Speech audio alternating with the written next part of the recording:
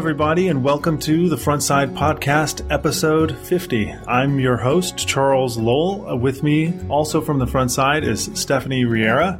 And with us today is a very special guest, Kyle Simpson, a fellow Austinite. We're going to talk about education and teaching JavaScript.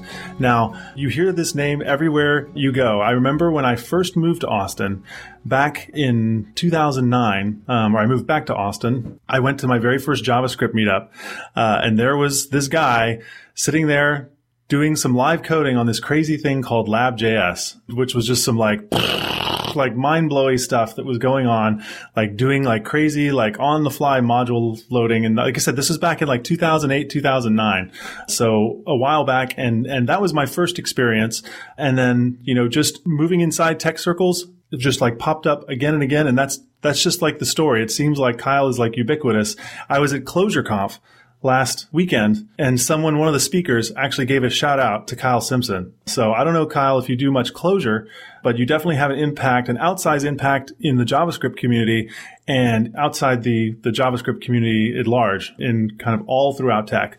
So it's really a pleasure to get to have you on the show. So welcome, Kyle. Thank you so much. And it's a huge honor to be here. I'm glad to be doing this in our home city of Austin. It's fun to actually get a chance to plug in with the Austin community because a lot of my work takes me on the road. And I sometimes joke that I know more about JavaScript communities in other cities than in my own, since when I'm home, I'm usually with the family. And when I go to meetups, it's usually in other cities. But it's fun to be here. It's interesting you bring up that JavaScript meetup, the original Austin JavaScript meetup. It started in January of 2009. And actually, Joe McCann, most people will know that name. He's kind of a rock star in the Node community and one of the founders of Node Source. I think he's up in New York City now, but he started the Austin JavaScript meetup in January. February, I came on, and we ended up kind of tag teaming running that meetup for the next couple of years. And the early days of that, you're talking about Lab.js. I remember that was summer of 2009.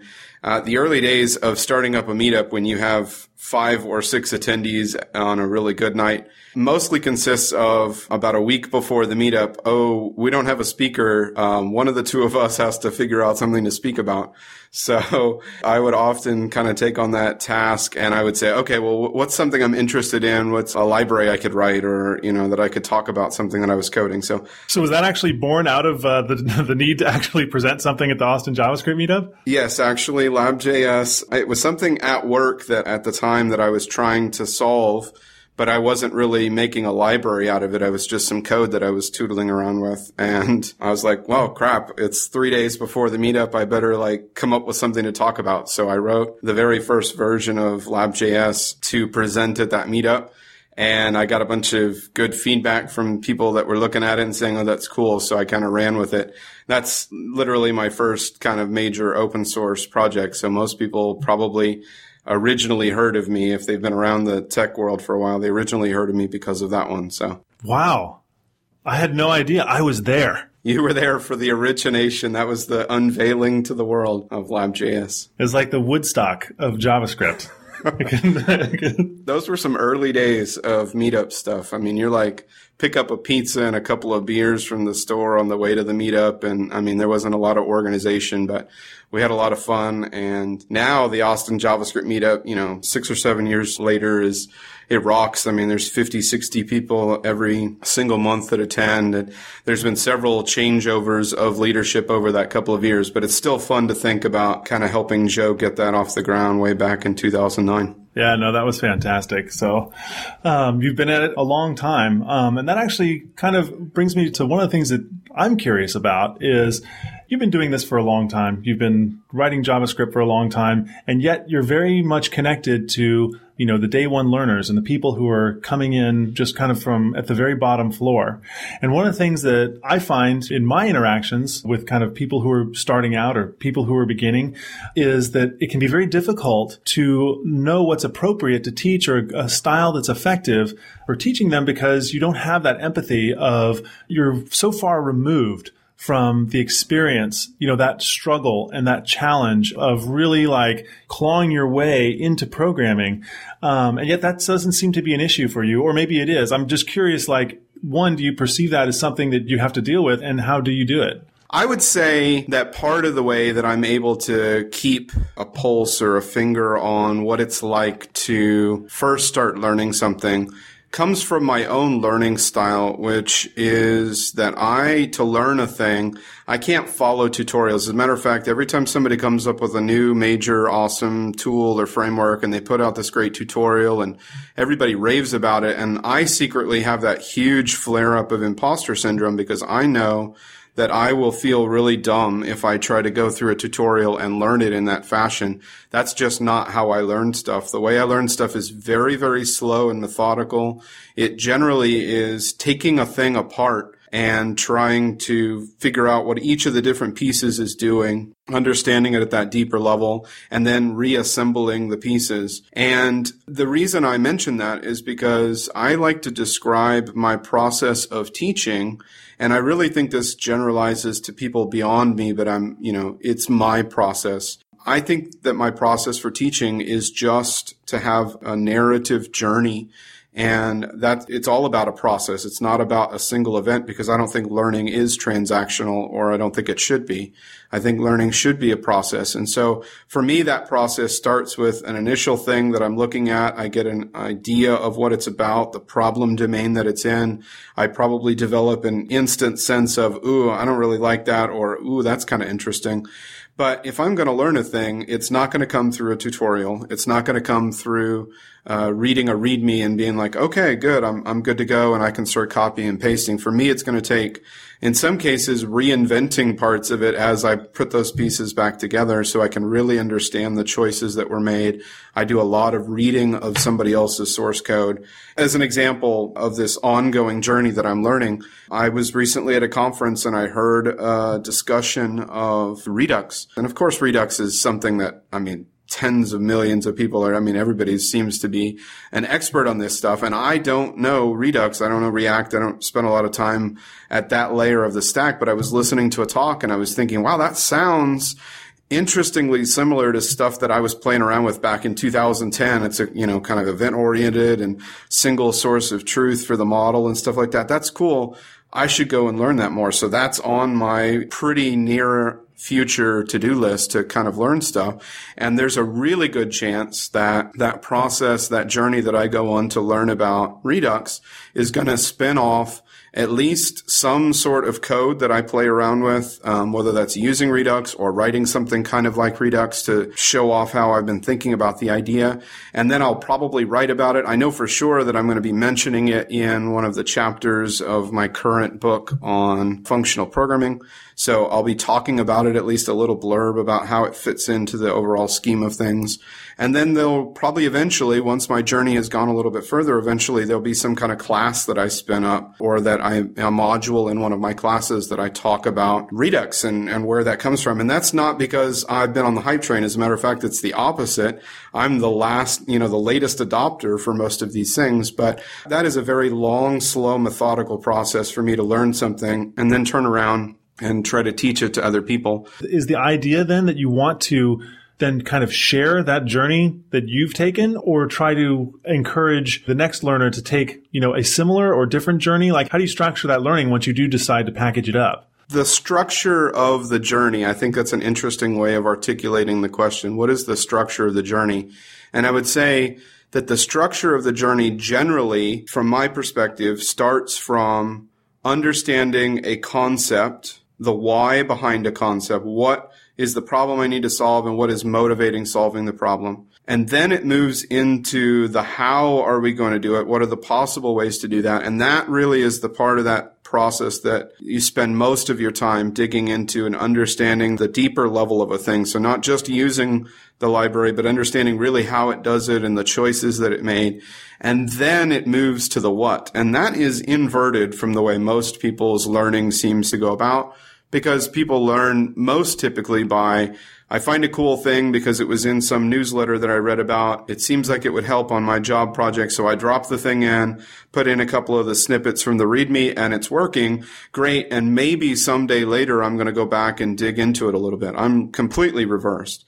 So that's my structure for learning, and I recommend that people, at least from time to time, take a similar path It doesn't have to be exactly that way, but take a similar path to breaking down the learning. I'm sure as we go along in this discussion, I'll be able to elaborate on that more. I don't want to just drone on and on forever, but I really do think it's important for people to dig in deeper. So my process is that, and the way that I teach is to take people on that journey with me.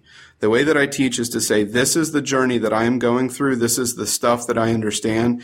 And for those of the listeners that aren't teachers, there's some interesting, I don't want to get too much into the weeds about teaching, but there's something interesting about teaching. There's this fancy word called pedagogy, which is not the thing that you're teaching, but the strategy that you want to use to teach it.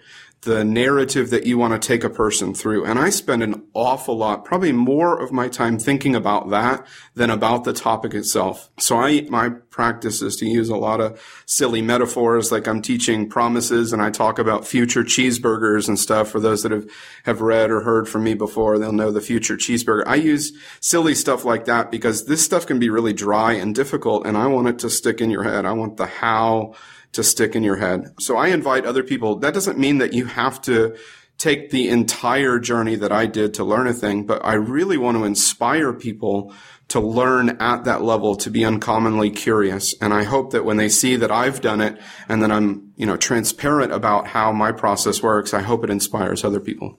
Yeah, and I think wrapped up in that is tied back to my original question, is because you yourself are in fact, going through this process. It's very easy to then empathize people who are going through the same process. I really like that. And I think everybody should look at the process of getting up to speed on a thing as an opportunity to go on that journey and to document and share that journey with others. You don't have to have the word teacher in your job title to be a teacher. I think all engineers should be seeking to go outside of themselves and to explain things, if for no other reason than the purely selfish reason, which is you learn it better by re-explaining it to somebody else. But all boats will rise with the tide. And so I have taken for years now the perspective, every time I learn a thing, I'm going to turn around and share it with somebody else. It's exactly the same thing. That it's interesting and almost ironic that we started our discussion today about that meetup and about Lab.js. I was learning a thing and figuring out a thing, and I turned around and shared it with other people, and it turned out to make an impact. But the impact isn't the important part. The important part was the journey. It's not the end goal. So I always tell people, if you're waiting until you're already an expert on a thing to share it with somebody else, you've waited far too long, because we missed out on the most important part, which was the journey. So, Kyle, you touched on something that I wanted to ask you about. You talked about the first phase being understanding a problem, and then the second one being, how do we fix this? And last week, I believe Code Newbie has her own podcast, and she released a post on Medium, and it's called I Don't Belong in Tech. And she talks about how her instinct is to understand the problem versus solving it. And it seemed like she feels like she's an outcast in the tech community, because most people are really excited about solving problems, and she doesn't feel like she is solution-oriented. And I kind of wanted to ask you, is that the case? Do you think the people that excel in programming are people that are just naturally excited about solving problems? And if that's not the case, then what do you recommend for people that may not think in that fashion? They don't intuitively feel like solving problems, and they feel like they approach it in a different manner. It seems like people have different learning styles. I agree completely that people have different learning styles. And that question that you just asked is so rich with so many things to mine. So I'm excited to dig into that a little bit. I 100% agree that people have different learning styles, and I think that is why it is important for there to be people in the community who are spending their time and attention thinking about teaching and about improving educational processes. I do not think that curriculum teaches itself, and I'm somewhat suspect of the movement that we have as an industry towards almost praising or taking it as a badge of honor the label of self-taught. It's almost become its own cult that you're a self-taught person versus somebody who came through it from a more traditional path where a person was carefully thinking about how to present to you and how to teach you, whether that was at a university or at a tech school or mentorship or any of the others. People that are self-taught often wear that as a badge of honor. It's almost a rite of passage that you got to a level of understanding and experience and expertise because you came from you bootstrapped yourself up as opposed to the more top-down approach. And I am suspect of whether or not that's healthy for us to suggest to people that there are these two factions, and it's kind of like the old Dr. Seuss book of the star bellies and the non-star bellies. I have the star belly because I got my computer science degree, and if you know that book, and if you don't know the book, you should go look it up. But what happens in the book is at some point there's a flip, and now the people with stars are the excluded ones, and the people without aren't. So I don't think it's healthy for us to promote the idea that we need two entirely different approaches, that there's a person who can only be a self-taught and that's a thing, and then there's a person who gets more formal education. I really think it's important for people to spend time thinking about how stuff should be presented and not just throwing information out there for people to learn themselves. This is a kind of a crazy metaphor, but if you had a 1 or 2 year old kid and you wanted them to learn to swim, the developer mindset often says, well, just throw them in the deep end and they'll figure it out. But that isn't how we actually would teach them to swim. We would be very, very patient, very, very cautious with them. We'd start in the shallow end. There'd be an adult there, and they would guide them through that. And I think there's virtue in having some of your learning, even if you're one of those listening that does value the whole self-taught thing or that has worked for you in the past. I think there's also value in people going through a more formalized process. And like I said, there's lots of different channels for that modality, but I think the formalized modality has value to it. And of course, that's what I spend my time thinking about. I put out a lot of information, my books and my training videos. There's a lot of that material available for people to self-teach, but I really hope that what that does is not encourage people to stay disconnected, but rather to attract people to create relationships around learning, because I think relationship-based learning is the most effective modality for learning. And we've proven that for thousands of years in lots of other parts of society, but we haven't really taken that to heart in the developer world, and I think we need to more. So you're right, going back to the original question, that there are lots of different ways that people learn. I know, Code Newbie. I think what's interesting about that premise, I share a similar perspective on those that want to learn to solve a problem versus those that want to learn to figure out how to solve problems. And I have a statement that I make, which I will preface with, I understand that sometimes it can be a little bit off, but I hope that listeners will take this from the spirit that I'm trying to give it in. I think that one of the things we can do is begin to think a little bit more about what we're doing, even though all of the other structure and process scaffolding around us incentivizes and encourages the opposite. So I think what we see is that the developer mindset, the developer-oriented mindset, typically is more interested in first solving a problem and maybe later understanding it. Whereas I think the engineering mindset, for lack of a better label, I'll call it the engineering mindset. That's my bias because I came up through a more traditional engineering CS degree. But I think the engineering mindset, the one that most people would say is heavily focused on problem solving and that kind of thing, I think the engineering mindset seeks first to understand a problem and maybe later solve it. So if you have a development mindset that wants to solve a problem without really fully understanding it, I think one of the outcroppings of that is the churn that we see in the development community. We see people constantly, every 2 or 3 years, trying to go recreate a whole new stack of things because we say we need to do this thing differently. And I have seen that cycle 4 or 5 times in my career. And so I can say with pretty strong certainty right now that somewhere in the world, there's a guy or a girl that is, a 16-year-old that is working on what is going to eventually replace React. I don't know what it is. I don't know who the person is, but I'm pretty sure that we're at some point going to say, wow. And when that shift happens, we're going to come back and think to ourselves, how could we have ever thought that React was the most amazing thing in the world? And we very quickly forget. So one of the outcroppings is that continuing cycle because people are seeking to fix problems as quickly as possible, and not everybody takes the time to really think about it. The authors of those tools, they think really deeply about these problems. They think so deeply about them. I am amazed the kinds of thought that goes into creating one of those frameworks or libraries. And I have a lot of deep respect. The Ember community, the React community, the Angular community, those people spend a lot of time thinking about those problems. But the people that use them as tools to get their job done. And honestly and earnestly so, but they very rightly focus on what can I get done with React rather than can I understand what React is really trying to do and use it to its best ability. And we incentivize that. We incentivize that by saying that the people that advance at work, the people that become the senior developers at work, are more likely the people that shipped more code. They're more likely the people that closed more bugs. And one path to getting there is you're just a really quick coder. You're one of those mythical unicorn 10x developers.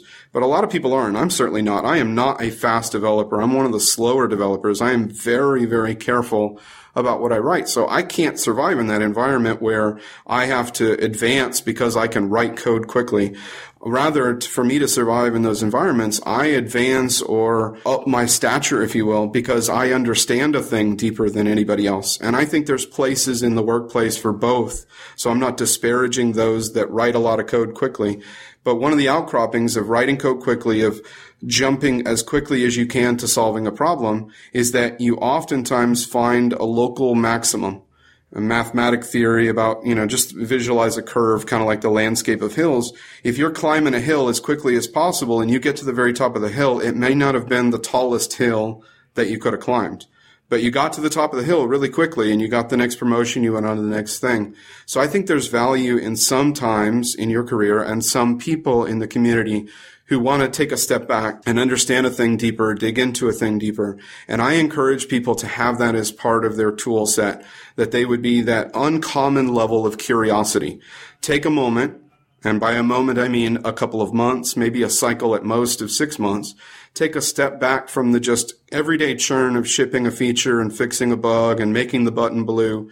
Take a step back and say, what are some of the things that I have been touching or I've been hearing people talk about, and dig into that thing and learn it really deeply and really understand it, and maybe reinvent it if you need to, but really deeply get it.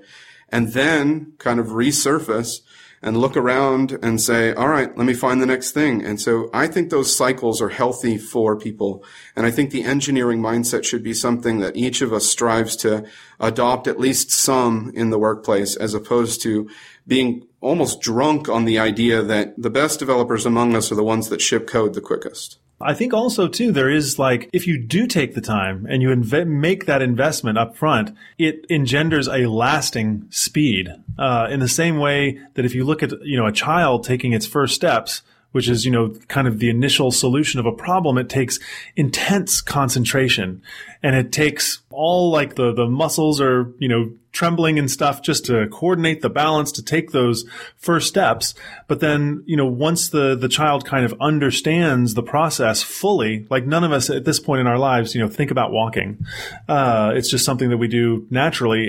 But it's because the human brain is wired at that point to take, whether it's walking or any other kind of motor skill, to kind of really understand the motion and then rewire the brain to optimize for that motion so that, it becomes second nature, so that you benefit from that again and again and again and again. And I feel, having spent a long time in the industry, seeing the speed ups that can actually be gained by doing it slow. In other words, you expand that understanding to fill the room, and then, the door is only a few millimeters away, if that makes any sense. I think it does. And I think for those that are listening, just to address what questions may be popping up in people's heads, because as a teacher, you learn to anticipate questions ahead of time. So I can see, even from our discussion so far, that somebody may be asking, well, okay, you're talking about some really nice theory here, but what about the practicality of it? What are the benefits of the thing? I don't have time to go learn React, but I can get my job done by applying React to my business process. So I think there are some practical things that we can point to that come from being that uncommon level of curious, that deeper and slower and more methodical learning. So one of those, I like to say, and people always kind of smirk at me when I say this, I call them Gettifies laws. They're just statements that I make. They're statements of my opinion. And really the only thing that I'm an expert on is my own opinions, and I'm never at a lack for those. So it's just an opinion. But I believe that you can't hope to solve a problem if you don't first understand it, or put another way as the Gettifies law. If you don't understand why a piece of code works, you have no hope of understanding why it broke and how to fix it. So we do a lot of code that works and we don't know why. I would say probably the majority of code that gets shipped, we're just sort of only kind of tenuously understand it. And sometimes it's really tenuous. Sometimes it's house of cards development where you build a thing and you're not really quite sure why it works, but you put a comment there that says, don't touch this and don't break it or whatever. And then we back away and hold our breath and hope that it stays in place. That is a way to ship code quickly. The agile mindset has permeated so deep down that on every line of code, we're thinking agilely. We're thinking, well, just get the thing working and get the test passing, and then we'll worry about whether it's the appropriate way to solve the problem. We'll worry about that later.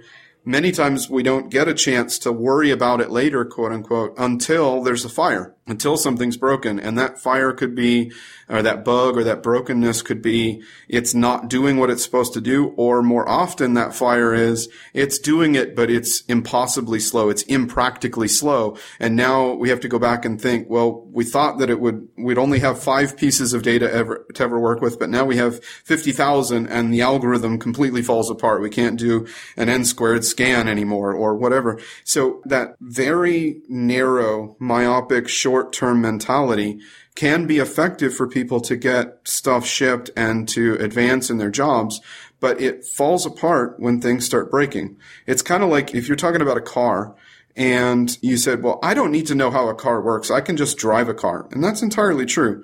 But if we took that to its logical extreme, you could say, I don't even need to know that my vehicle runs on gasoline or electricity or whatever. I don't even need to know anything about the liquids that go in that make my car work. I just sit down behind the driver wheel and drive and it works. And that will work until your gas tank runs empty. And then at that point, you have no idea how to fix your problem. So you're going to have to go do some reading, or you're going to be worse at the mercy of somebody else. Having an instinct, having a clue about something about what's going on under the hood is pretty important when we go off the happy path and start trying to fix problems, whether that is fixing bugs or improving performance. So there's, I think, some very important practical takeaways that come from some people, some of the time, being that uncommonly deep learner. I've been working on just for fun for my son and his school, I've been working on building a game that he's doing as part of his school for this mathematics competition. I've been building a computerized version of this game, and those that have been following my Twitter have seen some interesting tweets about that. But I've been building an AI, a strategy turn-based AI, so that you can play against the computer for this thing. And, tackling that requires you to kind of really understand, or at least be able to fiddle your way through some deeper, quote-unquote, CS-y kind of topics. But I got it working, and yet it was too slow. Like, you'd have to wait for the computer for like 20 or 30 seconds for it to figure out its next move, and that's too slow. So then I started thinking about, well, how am I going to optimize this? Do I need an object pool to pull stuff in and keep, be able to reuse arrays or something?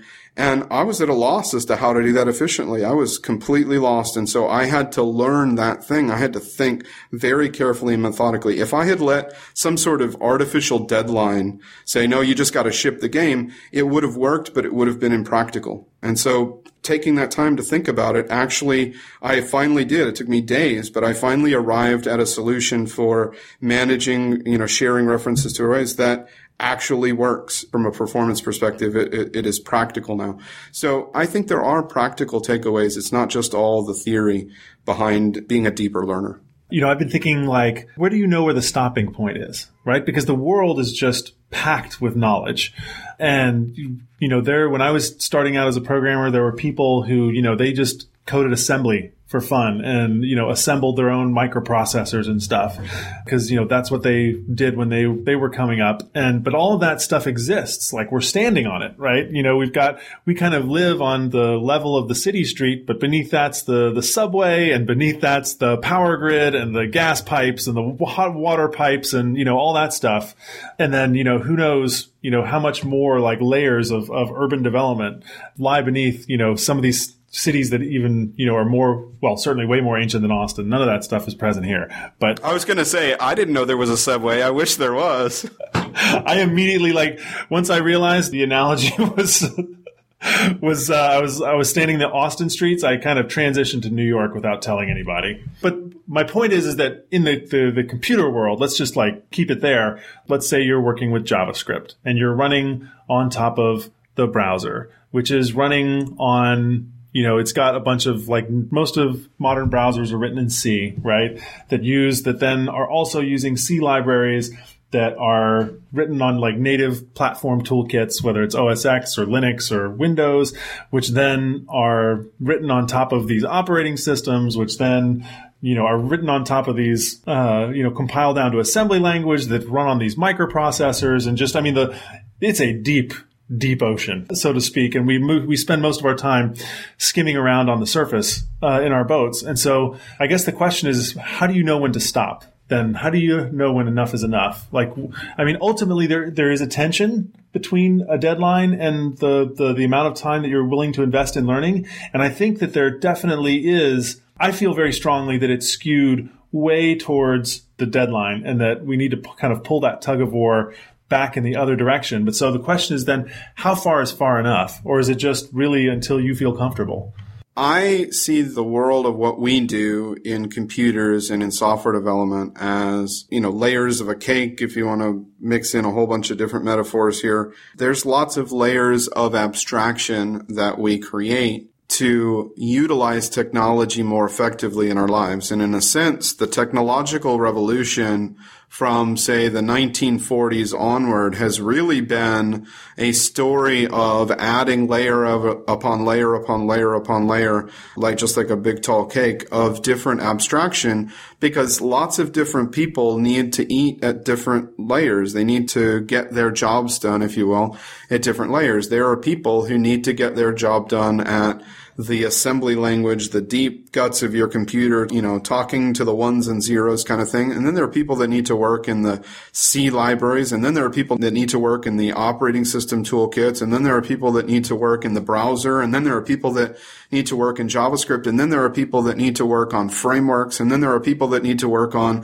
transpilers that build the frameworks that then get compiled down. And so we just keep adding more and more layers because there's more and more people that we're opening up the world to participate. And not everybody's going to play on the same level. And if your choice is to be a JavaScript developer, if your choice is to be a React developer, if your choice is to be somebody who builds those almost meta tools like the transpilers that go from one language to another, if you're a ClojureScript developer or whatever, my recommendation is that whatever layer of cake you eat at, whatever layer you've chosen to make your primary focus, I think you should be striving to become an absolute expert at that layer. And that is not a transactional thing where you just go watch the right video or read the right book and then you check it off. That will be, in most respects, a lifelong process. But I think you should strive to be as much of an expert at that layer as you can. But to become an expert at that layer, one of the most important things is to begin to have an understanding, a level of competency at the layer below it. So if you're a React developer, having a layer of JavaScript below it means that you ought to have some pretty good core competency in the JavaScript language. And in a sense, that's what my job is dedicated to doing, is assisting people at playing at these higher levels, at the frameworks and tools levels, by understanding JavaScript more deeply. But if you're a core JavaScript developer and that's all you do, you should have some competency at the layer below that, which we might say would be the browser API level or maybe the C level, understanding something about how memory is going to get managed so that you have some intuition about that. And so the further you go down in the stack, you start to see that diminish, but it never gets to zero. I don't think there should be any engineer out there that aspires to have absolutely no knowledge whatsoever of what a processor is or what ones and zeros are or any of that. But that might not be your everyday task. So you should have, if that's 4 layers removed, then you have a lot less understanding of that layer. to be effective in your job, you should be an expert at your layer and be seeking to have a core competency level of understanding at the layer below that. And I think that's how you start to answer, Charles, your question of how do you figure out where to stop is at this point in your career, because many people will dance around and play and eat at different layers of the cake as they go. But at whatever point you are in your career now, be looking to understand how to eat all that layer of cake and then understand the one below it. I would say that would be the most effective strategy that I've come up with. I like that. I like that a lot. I want to become an expert in JavaScript, but sometimes I have doubts in my ability to, quote unquote, become a programmer or think like a programmer. I feel like the people that excel in programming, and you could tell me if I'm wrong, I don't know if you've noticed this as well or haven't, but it seems like the people that excel at programming are the people that are naturally good at math. It's like they think in terms of math. I don't know if they're seeing algorithms in their brain or what it is. And I don't know if other people relate to this as well. But I am a natural problem solver. I like problem solving, but I don't think in terms of math. And I've taken a lot of math courses for my undergrad degree. I took calculus for biosciences like 2.5 times until I beat my brain enough to understand those concepts. But I don't know if you have also seen that, if that is the case. And if it is the case, is there any advice for the hopeless programmers like myself that are not naturally good at math, but I am interested and I do want to be good at this? There's hope, Stephanie. There's definitely hope. So again, lots to unpack here. And I thank you for asking that question because I actually do have a particular sensitivity to the mindset that seems to come around between people. Again, the haves and the have-nots. There are people that naturally gravitate to or understand math, and then there are people for whom math has always been an opaque topic that they keep running into over and over, and they haven't been able to really fully engross themselves in or wrap themselves in.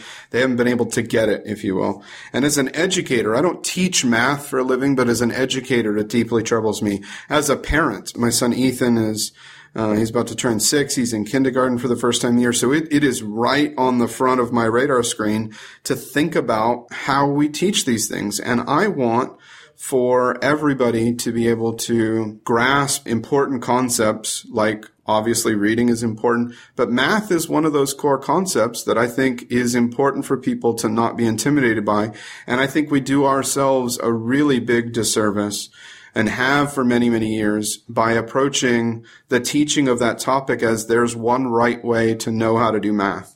And in a sense, I think we're seeing a shift to, no, there's lots of ways to learn, and we should embrace that. Just like we said, there's lots of different ways that people learn. There's lots of different ways to approach. There's lots of different pedagogies, if you will, around approaching math. And I embrace that idea that we should be doing that. I think we should be starting that with our kindergartners and working all the way up. And I'm glad that there are educators that are thinking about that, because my generation was taught that either you get it this way or you're just, quote unquote, not a math person. And I sat inside, alongside in my science and English classes all the way through schooling, even up into university. I sat along people that were math people, and on the other side of me was people that, quote unquote, not math people. And it's sad and it sucks that we would divide people that way, or that people would choose to divide themselves that way because they struggle with math. My sphere of influence right now is my 2 kids, my son Ethan and my daughter Emily. I really want for both of them, whether they become math nerds or not, whether they have a minor in math like I do, or it's just a thing that they learn, I want them to not be intimidated by it. I want them to understand it. And I hope that I will be able to, in a sense, partner with the educational system. Our kids are in Austin ISD public schools, and they will be for their whole lives is our plan. But I hope to, in a sense, be augmenting that by saying, no, I understand that this is struggling for you, but let me help it at least not be intimidating, at least be a thing that you can grab onto and understand. Even if it's not interesting to you, it won't be scary to you, because I have family members, and I see it personally, that have self-labeled and self-bucketed themselves as quote-unquote not math people, people, and they struggle their entire lives as a result. And I don't want that to happen. So I'm glad I got at least a little chance to have some advocacy there to say, I hope that people aren't being that way and aren't promoting patterns that treat people as either you know math or you don't. I was one of those people that gravitated towards math. But I can tell you for a fact that I do not use most of my math background on a regular basis as a programmer. And even if I tried, as you were asking the question, I was doing some kind of self-assessment here. What are the things that I know from math? Like I understand, for example, that a function is putting in an x value and getting out a y value, and when we plot that, we see a parabola on the graph. I get that concept. So there's a tie-in between the visual and the actual written out math for me. And I understand in calculus when we have the integral, I understand that's the area underneath the curve. So I get those concepts. But does any of that stuff actually play into my day-to-day work? Not really. Maybe a little bit about functions since I'm starting to be a bit more attuned to functional programming these days, but it really doesn't play into my job. But there is a part of math that really does play in almost daily. And that's what we call discrete math. That's more of the computer science-y take on math. And discrete math is things like understanding number systems, things like understanding the difference between representing something as a binary or representing it in base 10 or hexadecimal. There are certain concepts that we talk about like big O notation. That's one of those computer science-y concepts. When I was writing this game AI, I had an intuition about a loop inside of a loop is going to perform worse than just a single level of loop. But I didn't spend any time whatsoever actually calculating the big O complexity of my algorithm.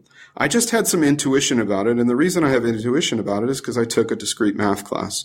So if I could say anything to the people listening, for those that aren't math people or for some reason or another didn't really gravitate toward it, to be better at programming, I would encourage you to at least think about discrete math as an area to study to get some better understanding around, because I do think those things help. But I don't think that most of math, the stuff that most people struggled with, like algebra and matrices, and I was terrible at matrices. I hated them for some reason. I don't think most of that ever comes in. I learned what an eigenvector was, but I've never once coded it. So I don't think that you have to feel intimidated coming at programming if you weren't one of those, quote, math people. But there are some parts of math that do end up playing quite a bit into the programmer's everyday life. Yeah, I think for me, certainly whenever you have like a particular problem, then that's an opportunity to actually explore the math behind it. I think a lot of times there's this kind of inverse relationship. We put the cart before the horse. It's like you've got to learn math and then you learn the programming. But it's almost like the equation ought to be reversed in the sense that it's kind of like trying to, let me just cast about for a random analogy here. It's like learning the theory of fishing without actually living on the coast and going out on a boat every day. And you can certainly study it, and it's, can be interesting. Yes, we tie the line to the pole and we put it in the water. But unless you actually have that problem of now I'm trying to catch fish, you actually are connected to it in a way that's going to help you understand what solutions work and which ones don't. I often feel like we front load way too much on the theory I feel like it has to be connected to practice, I guess is what I'm saying. Because certainly my experience, I come from a CS background, but I didn't switch to CS until my junior year of college. And that was after I'd basically dropped out of school for 2 years to work at a startup. And I remember it made a lot more sense because I had this prior programming experience. It's whereas I think, a lot of my classmates, they were kind of dumbfounded about what does this even mean? I don't understand how this connects to anything. But if you have that kind of experience, then, the learning can come in hand with it. But it has to be more of an organic process as opposed to one coming before the other. That's my experience. I love what you're saying there, and I want to build off of that to unpack some of my most recent passion and focus in the area of education and with developers, because I really think what you're saying is the foundation, is the same belief I have, so I'm right there with you. If you look at humans and the way humans have passed along information and skill to the next generation, if you look at that over the course of history, we have mountains of precedent around the idea that skills are passed along through the mentorship model. Some like to call it the master-apprentice model. That's the more classical way to think about it, but just a more modern way is to call it mentorship. For example, chefs. You would never suggest that the best chef at the best restaurant in town, that the way that that chef got there, the way that that chef got to be the best chef in town and have the best restaurant, was that they sat in a classroom and learned all the theory about how to bake a chicken first before going and baking a chicken. There's lots of ways that they could have gotten to be better, but the probably the least effective way would have been for them to learn all the theory up front and then just go work in a kitchen for year after year after year after year, and almost accidentally, we call it the school of hard knocks, accidentally learn all those experiences. That's how a lot of people define experience is mistakes over time, getting, practice making perfect. That does work, and lots of people have done that, and I certainly would say a lot of my story is that way. But I wish that I'd had a mentor. I wish that I'd had somebody like what happens with chefs to sit there and say, I'm not just going to let you figure it out on your own and screw up a bunch of chickens. What I'm going to do is give you a little bit of information about cooking a chicken, like, for example, what the temperature of the oven needs to be, how to tell what the temperature of the chicken is to know that it's fully cooked, what materials you need and what utensils. But we're going to spend like 10 minutes in the classroom talking about it, and then we're going to go sit in a kitchen, and you're going to watch me bake a chicken. And you're going to watch very carefully, and I want you to ask a lot of questions about what I'm doing, and I'm going to talk to you about every single step and the decisions that I'm making. And then I'm going to do that again and again and again and again. And over time, you're going to start to pick up on and glean some of my experience from observation. And then eventually, once you are starting to feel more confident about it, we're going to flip the tables. And now you're going to start baking a chicken, but you're going to do it step by step, methodically. And I'm going to watch you and be very closely paying attention. And I'm going to ask you questions. And I'm going to say, why'd you squirt that there? And why'd you do this? And why'd you turn on the oven right now? And I'm going to ask you about that stuff and challenge you to make sure that you really got all the different pieces of what it takes to master this skill. And then I'm going to do that again and again and again. And after we feel pretty good about chickens, we'll go back to the classroom and we'll talk about cooking steak. And then we're going to repeat this process over and over. That is much more the picture of how that mastery of that skill is replicated in another person, is that mentorship model. And we've seen that with stonemasons and carpenters and plumbers and chefs and caterers, and on down the line through most of human history, we can see that that is how skills are passed along. And what I think we're missing is that there's a lot of value to be gained by applying those models to software development.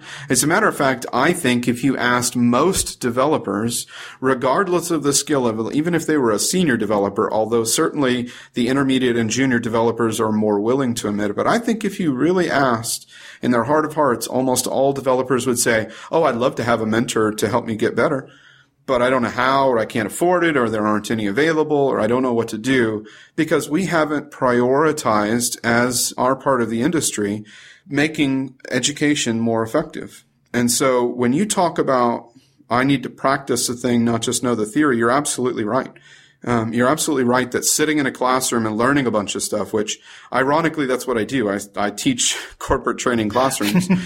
I throw out a bunch of information, and then I know that as I'm throwing out that information, the vast majority of it isn't going to be retained, because the only stuff that will be retained is the stuff that somebody gets a chance to practice pretty quickly. And by pretty quickly, I think probably that horizon level is about 3 days beyond when you've learned it. If you don't get a chance to really practice, and I don't mean just the artificial stuff that we teachers come up with, like the silly little toy examples and the foo bar baz kind of stuff. I mean really practice it in the context of something that matters and that you're thinking about and that you need to solve. If you don't get a chance to practice some of that theory within about 3 or 4 days, you're going to lose it. So I present to you a set of information in a week-long training course that you really ought to actually learn, and by learn I mean more than just hear the theory but also practice it, you really should learn that over like 12 to 24 months. But I give it to you in 40 hours because that's, again, the industry incentivizes how quickly can I check off the checkbox that my developers learned how to become React developers or that we learned about JavaScript, instead of focusing on how do I really get them to know it. And the only way to really get somebody to know it is to have somebody watching over them as they practice what was taught. You teach a little bit and you have a bunch of practice, and that practice can't be just the developer has to figure it out on their own and make all their own mistakes and figure it out through Stack Overflow. It has to be monitored. It has to be proactively mentored. And they have to take a little bit of learning, a lot of guided practice, a little bit of learning, a lot of guided practice, and pipeline that across. That's how we make this educational process for developers become much more efficient, much more effective. And so, in a sense, what I'm trying to do is disrupt my own educational model. I'm trying to disrupt myself as a business by saying I teach it in the classroom, but every time I walk out of that classroom, I feel empty inside because I feel like not just tired physically, of course it is exhausting, but I also feel empty inside because I know that what's really missing is that I just contributed to yet another transactional learning experience. But what really is important is for people to know that learning that is most effective is learning that's relational. Learning has to be paired with people because at its heart, what we do as developers is a people game. It's not an instruct the computer game. The instruct the computer is a side effect of what we do of connecting with people and passing along information and skill and knowledge. We've got to do that because we are throwing all kinds of money and time and effort at figuring out how to make people learn better through books and videos and conferences and tech schools, and the list just goes on and on and on. And it's good that there's a wide buffet for people to pick from. There's no question. But most of that stuff isn't as effective as it ought to be. And that's why people have to keep doing it over and over and over again. They have to try all these different things because they don't get satiated by picking the one right thing that they ought to have picked. So I happen to be obviously very biased, but I happen to believe that a lot of the problems that developers face, a lot of the overhead of code maintenance and all of that stuff, it could be solved if people were trying to implement mentorship for developer education. And that's what I'm trying to do. So my recent efforts are around upending or reimagining the normal corporate developer training. Of course, I still offer that. And if anybody wants me to come teach, I can still do that. But what I'm moving towards and building a startup to offer mentoring at scale, because I believe that's where we move it from transaction to relationship. We make it about people, and then we get a chance to really practice what we're learning. That's how you take a person and get them from being junior to being intermediate, or from intermediate to senior, is that they have to have practice. Would you rather them figure it out on their own and make lots and lots of mistakes, or would you rather them be guided and monitored as they go through that process of practice? I think the latter will be a lot more effective. So for people who are, excited about this, who want to kind of figure out ways in which to engage in this relational learning, this can be a very expensive proposition, especially for smaller companies, but even for larger companies. Is one of the things that you're hoping to address is a way to make this, when you say do it at scale, meaning make it more accessible in terms of those time and resources? Yeah, in a sense, I would be failed at the start if I didn't feel like I had a model for scaling mentorship. If I was just on here in an ivory tower saying, hey, everybody, you should go mentor, and I had no way of doing that, that everybody would say, okay, that's all well and great, thanks. And as soon as this podcast ended, they'd just go on back to their normal day jobs and it wouldn't fix anything. So I really do believe that there are ways to scale out and to make it effective. That doesn't necessarily mean that the price tag is cheap, because time is expensive. And what we're saying is you need expert time paired with your people to get them to where you need to go. But I want to push back on the notion that expense makes things inaccessible, because I want to point out, this is almost like I'm doing a customer pitch, but I just want to point out that there's an awful lot of things that we spend money on as managers of software development teams. For example, I've talked to managers of software development teams, and they've said we probably spend 70 to 80% of our time maintaining our existing code and fixing bugs, and only maybe at best 20% of our time implementing new stuff. And some people listening would say, good Lord, I'd love to have 20%. We probably spend 5% of our time on that and 95% on maintenance. So those numbers differ, but there's a lot of overhead associated with running a software development team.